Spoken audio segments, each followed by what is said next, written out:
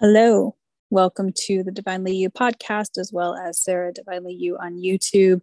No video today because I thought that I would read you a little excerpt from my up to be published fictional narrative. I just spoke with Abigail Gazda, who is the CEO of Hearts Unleashed and the Hearts Unleashed Publishing House, to get the ball rolling to publish this fictional narrative. And this is a book based off of my own life experience, approximately from 2015 to 2022. And so I thought I would read you a little excerpt. And if you love this, please let me know in the comments or by liking the video and sharing it. And if I see that, then I will know you love it and I will read more as I continue through the edits. So also you'll notice in the description box below, there is a PayPal link, and donations to that PayPal link will go to fund the publication of the book. So because trust me, you really want a pro editor to edit this and not me. Okay, thanks. All right. Here you go. Christina very rarely felt like getting out of bed, let alone interacting with the world around her. In fact, any day she did not have to go to work, she spent in bed. Depression can be very painful. During the time between her previous job and her current job at the retail store, Christina had developed hobbies and some local friendships. However, now that she was working again, mostly full time, she barely interacted with those friends. The relationships with Javiera and Nick did not help. She didn't feel like interacting with anyone. She just wanted to hide under the covers in her bed in her apartment. Christina also did not eat very healthy, and she drank a lot of alcohol during this time. Christina had painful memories of conversations with friends after she quit her first job. Don't you hate that your job makes you feel like shit? Christina told one friend one day while they were folding laundry.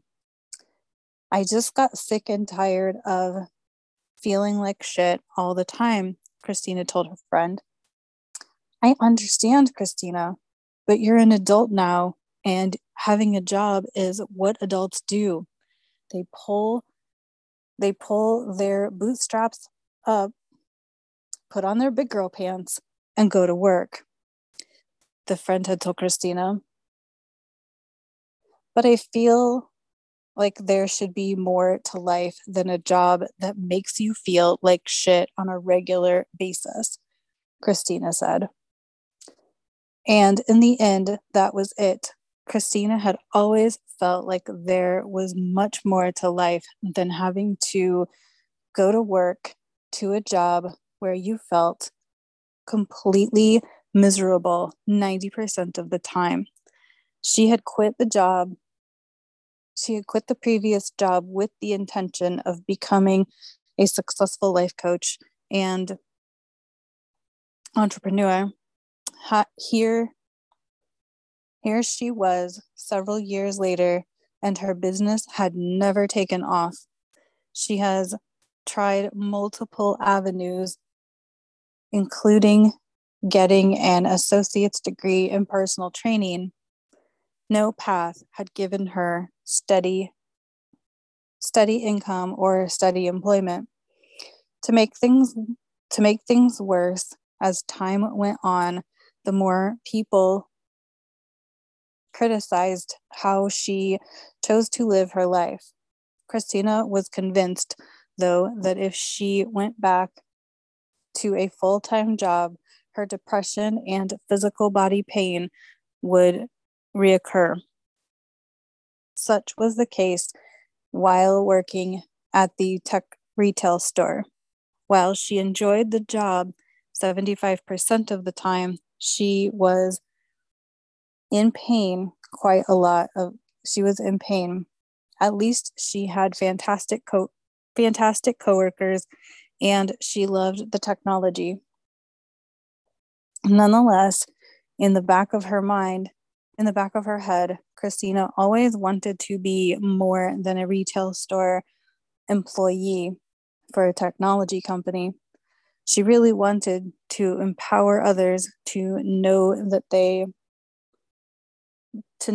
they were worthy of a fantastic, loving life. That's how Christina felt about herself. It just didn't show. She could not find a way to express her deepest desires and beliefs to anyone without them thinking she was a complete nutcase.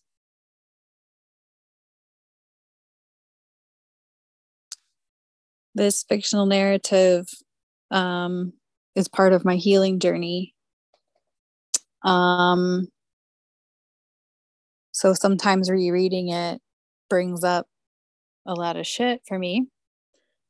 But what I will say is also reading it shows me how far I have come in my own journey. And it was a way to get it all out of me. So yeah. Thanks for listening. I appreciate it. I look forward to seeing this book come into being. I am leaning towards it being more of an audio book. There will be print copies, but I want to ensure that it's an audio book, obviously. So let me know in the comments what you thought, and I'll share another nugget another time. So this is Sarah Waggle signing off. All of the things. Thanks for tuning in to the Divinely You podcast. Thank you for tuning in to Sarah Divinely You on YouTube. And I will talk to you next time. Have a good rest of your day.